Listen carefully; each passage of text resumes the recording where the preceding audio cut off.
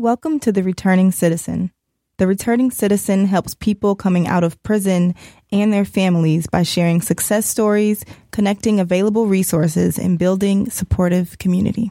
So first and foremost, we want to remind our listeners that the United States has the highest rate of incarceration of any country on earth. Most of these folks return home as our neighbors, thousands per year in Detroit alone. And we believe that everybody wins when we help these returning citizens be successful. So today, we've got the lovely Imani Mixon back in the studio, Woo, woo, woo. co-hosting our podcast today. I'm Jacob Smith, and we've got a very exciting guest joining us, Phil Telfian, the Executive Director for Equal Justice Under Law, which is a national civil rights organization based in Washington, D.C. So Equal Justice Under Law recently filed a class action lawsuit just this past Thursday. Is that correct, Phil? That's exactly right. All right. May 4th. Yep. So class action lawsuit against Michigan Secretary of State Ruth Johnson for suspending driver's licenses of people who are too poor to pay debts that they owe the state for traffic violations or court costs. The conversation is particularly pertinent to our community as the two named plaintiffs in the case are both residents of Detroit. So today we're going to be essentially discussing the work that Equal Justice Under Law is doing, as well as this particular case, how it affects the Detroit community, as well as tying it in to the returning citizen community as well to round things out. So first and foremost, just some quick background about Equal Justice Under Law as an organization, and I'll let Phil elaborate here. The organization, as I understand it, is specifically dedicated towards fighting on behalf of laws that disproportionately are unfair to poor people. Am I understanding that correctly, Phil? Yes, we challenge wealth-based discrimination. In other words, the way people who are poor are penalized just because they're poor. Got it. In what ways, broadly speaking, do we see wealth-based discrimination in the criminal justice system? That's such a good question, Jacob, and unfortunately there are so many different ways. The criminal justice system is founded on the idea of equality under the law, and yet we all know this is the furthest thing from our reality. From the beginning of the criminal process to the end, there's inequality throughout. You see it in policing practices. Poor neighborhoods are often over-policed, much more than wealthier neighborhoods, even though studies show certain crimes are actually more common in the wealthier neighborhoods.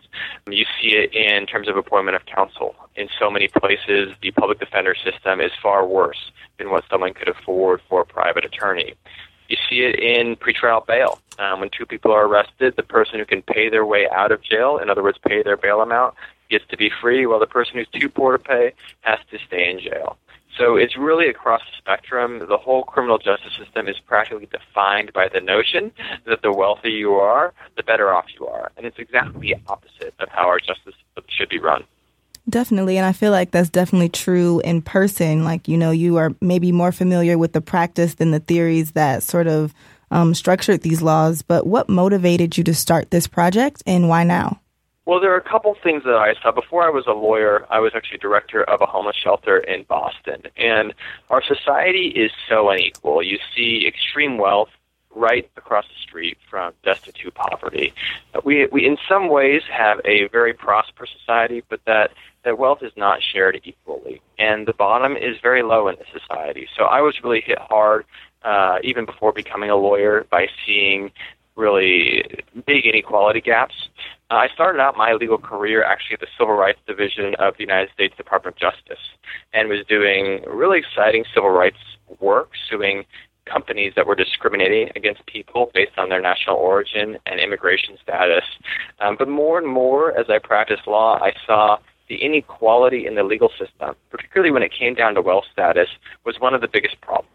Some of the examples I gave, from appointment to counsel, even to sentencing, the poorer you are, the worse the system treats you. And so I started Equal Justice Under Law about 3 years ago with the mission of ending wealth-based inequality in the justice system. That's fantastic. And in a lot of people's minds today, as we look at police-community relations and other high-profile criminal justice issues, I think that racial impacts on the criminal justice system is top of mind for a lot of people. How do you see the interplay between race and socioeconomics? And also, why do you think that socioeconomics maybe isn't getting quite as much attention, out of curiosity? Yeah, I mean, I think there's both such interesting issues. sadly, and really heartbreakingly in our society, the two overlap, right? Wealth status and racial demographics really connect. You see it in Detroit. You see it where we're based in Washington, D.C. Washington, D.C. is a very segregated city, and the poorer neighborhoods are also where the racial and ethnic minorities tend to live. And our society has not overcome racial inequality whatsoever. The reason we focus on wealth-based inequality, even though there is such a close connection, is because, again, unfortunately, the law creates a very, very high burden on racial discrimination cases.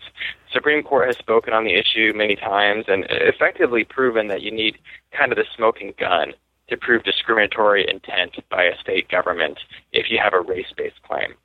Mm-hmm. Whereas wealth inequality is simply not acceptable in our justice system. Now, it happens a lot, but the Constitution and the legal precedent on the issue has much less tolerance for wealth-based inequality. So we hope that wealth-based inequality can be a more effective route to cleaning up so many of the injustices that we see in the criminal justice system. In terms of your question about why wealth inequality hasn't been the focus, I think that's because for so many people, racial identity is such an important issue, and there is, again, sadly, in our culture, still a lot of racial animus. There's still a lot of, frankly, bigotry and hatred based on racial identity, and it's a serious problem. And so I think people are right to focus on that issue. I think from the legal perspective, we're trying to raise another angle, another perspective on the argument, and hopefully gain some traction in the courts. Right, definitely. And then flipping back to the class action lawsuit that was just filed, can you explain in layman's terms what this new court case is all about? Definitely. So last Thursday, on May 4th, we filed a class action lawsuit. It's a statewide challenge to Michigan's driver suspension laws. What happens in Michigan is if you pick up a traffic ticket, a minor moving violation, you might get a $150 fine.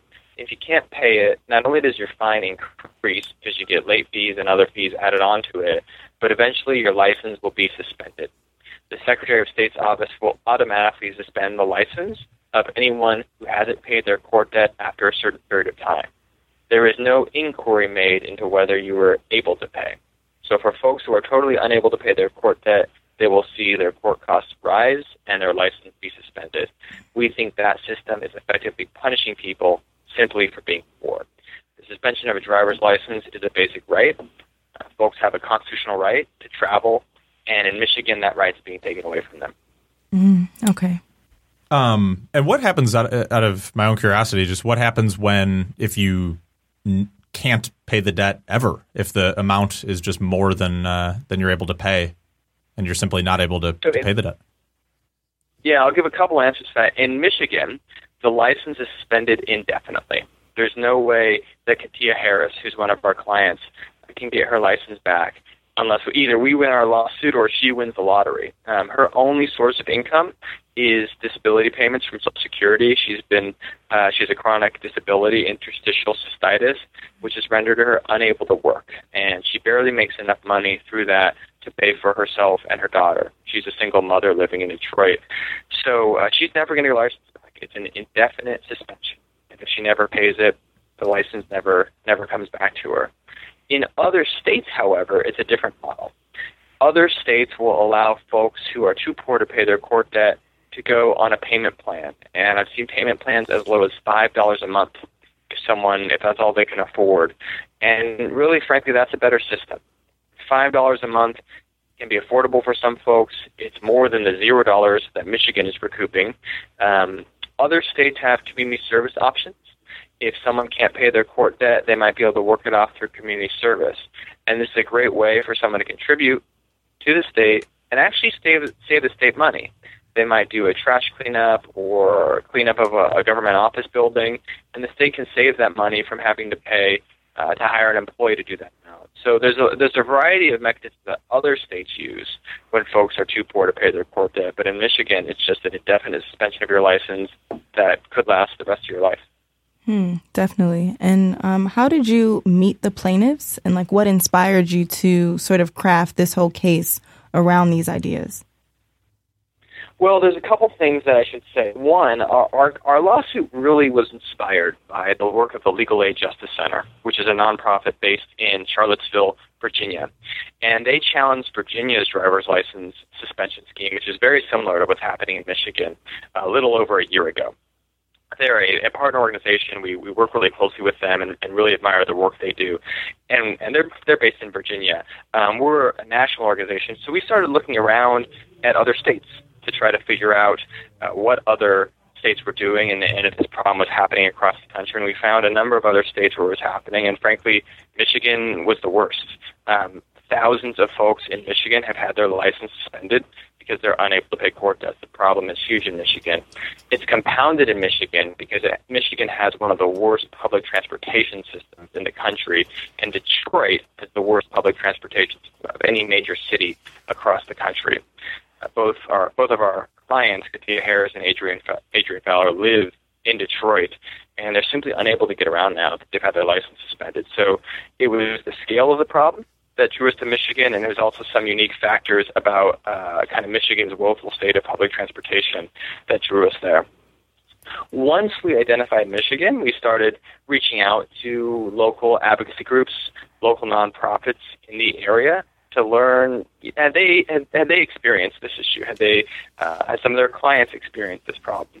And we started hearing dozens and dozens of stories about things that had happened. We actually connected with a group in Detroit called the Coalition on Temporary Shelter, COTS, which does services for women experiencing homelessness. And that led us to both of our clients who had their licenses. Very interesting. And I'm curious to know, what is the ideal outcome? So should the case be a complete success? What does success look like in a case like this?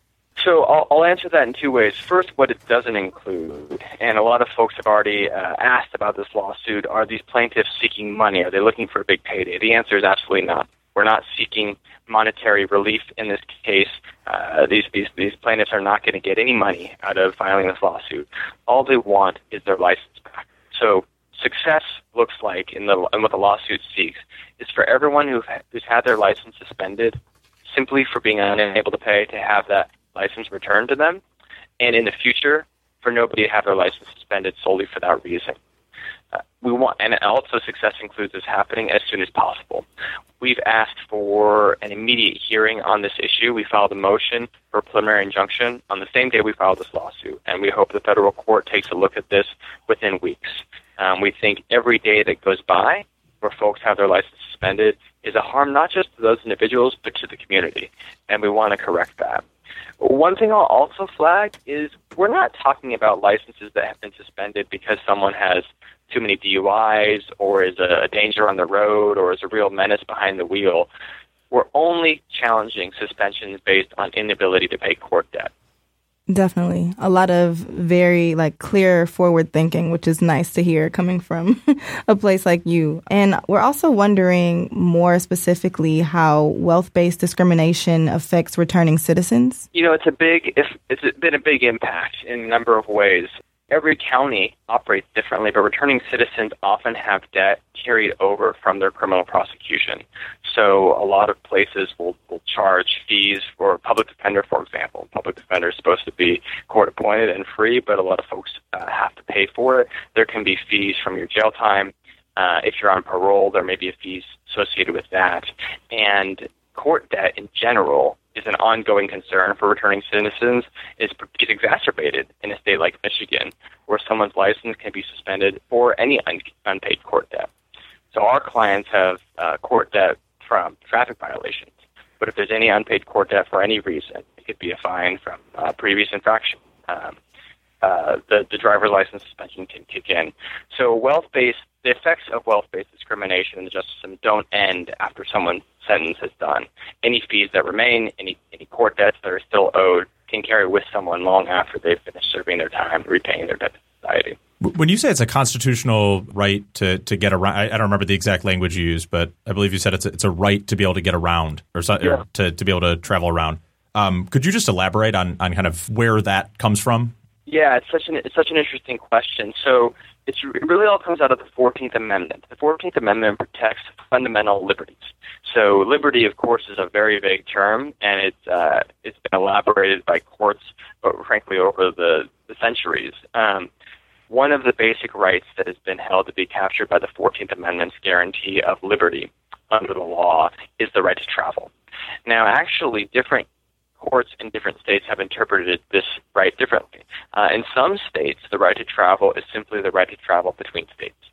The Supreme Court has spoken on the issue and said, well, everyone at least has the right to travel to the nation's capital, Washington, D.C., which is an interesting point. But it hasn't really further explicated the contours of the right to travel. In Michigan, the courts have said the right to travel includes traveling within the state. So we call this intrastate travel. And what's happening under the suspension scheme is really that this right to travel intrastate within the state of Michigan is being taken away. It's a combination between the driver's suspension and the woeful public transportation system. I think arguably if Michigan had invested more in its public transportation system, then our case would be a more difficult one. But I don't think we'll get any dispute that someone who has their license suspended in a city like Detroit effectively has any practical means of transportation taken away from them. One of our clients, Adrian Fowler, actually had to turn down a higher-paying job because she couldn't get to the new job once her license was suspended. The bus routes in Detroit are very unreliable. They don't serve most of the metro area, and especially if you want to take a job in the suburbs, like Adrian had, you have to take multiple bus routes, which can involve multiple transfers. Transfer times can be over an hour. It's an unrealistic commuting option for someone who doesn't have a driver's license. We actually went on to Google Maps to try to compute commuting times. And what might be a 20-minute drive to work, if you have a license, could be over 2.5 hours if you're relying on public transportation in Detroit. So this is an illustration of how the right to travel intrastate within the state is completely removed once your license is taken away in Michigan. Another example actually comes from our other clients, Tia Harris. She has a chronic disability. She has interstitial cystitis, which prevents her from standing for long periods of time. So she literally cannot wait at the bus stop for that 30 minutes or an hour for that bus to come. It's not physically possible for her to do so. So she really needs to drive. And what she's been doing as a result of having her license suspended is paying essentially for cab rides, essentially paying people to transport her to her medical appointments, to transport her to places she needs to get to. Got it. And just I apologize for my own ignorance in terms of how the law works, but I think I read that it's a federal lawsuit in a state court, if I'm not mistaken. So I apologize for my poor understanding. But should you guys win the case, are the impacts then, does it impact federal law or does it exclusively impact state law? And how does that aspect of it work? Well, I think this is actually an important separation, so I'm glad you asked that question. So the lawsuit is filed in federal court. It's challenging the state's laws under the federal Constitution. So really what we're arguing is that Michigan's laws don't square with the 14th Amendment to the federal Constitution. And it's going to be up to a federal court in Detroit, based in Detroit, to determine whether the federal Constitution allows what Michigan is doing.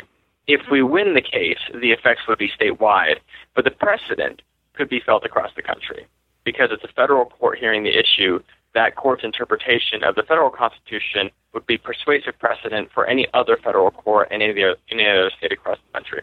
Definitely. I feel like it's helpful to have sort of names and circumstances and experience to align with these things because it's really easy to group these people into, some isolated community. So it's really great to hear this in-depth process that you all are going through. Yeah, I should say that I've been really appreciative of the response from folks in Michigan. Since we filed our lawsuit last week, there's been a lot of folks who have reached out to our nonprofit to thank us for tackling the issue, and I'm very pleased that we've actually heard from a lot of other residents of Michigan who have been victims of these same practices, who have had their licenses suspended, and we love to hear that, even though it's a very sad state of affairs, because those are folks we want to help. And we're going to try to integrate as many folks as we can into this lawsuit. Again, we're not trying to get a payday for anyone. No one's seeking money out of this. We're just trying to get people's licenses back. And so when we realize how big the problem is, that can help add to our momentum in getting the court to take a look at this issue. We actually sent a FOIA request to the state of Michigan because we were trying to get a handle on how many people were affected by this problem of driver's license suspension. what we found in 2010 alone, in 1 year, over almost 400,000 people had their license suspended for a variety of reasons. Now, it didn't break down whether, to what extent those suspensions were based on inability to pay or not. So we don't have that precise number. But I wouldn't be at all surprised if more than 100,000 folks have had their license suspended solely because they're too poor to pay their traffic debt, just in the state of Michigan alone. So this problem is pervasive. It's affecting thousands of people across the state. I think a huge percentage of them are right in the Detroit metro area, and we hope to get relief for everyone as the case progresses. That's really terrible. And I'm curious to know, just in terms of the timeline. So when you guys just filed the case, when should folks expect to see an update? And could you walk us through kind of what happens next? Definitely. It's one of the most difficult things about our justice system. It's often said that justice delayed is justice denied. That's really true in this case, because every day and week that goes by when someone can't drive is a real impediment to their family, to their employment, to their ability to care for dependent relatives, to tend to their own basic necessities. So we want relief as quickly as possible. We're still waiting to hear from the Secretary of State's office about their position in the case. They have an obligation under the law to file their position, their response, within 21 days. So we should hear within a couple of weeks what their response is. Now, my hope is the Secretary of State will understand that Michigan can do better, that there's a more sensible outcome in this case, and that they will brainstorm with us ways to improve the system. But it's also possible that they will oppose the lawsuit, that they'll defend the state's laws. If that happens, we hope the case is set for a hearing as soon as possible. We want a preliminary hearing on this issue, ideally within a few weeks.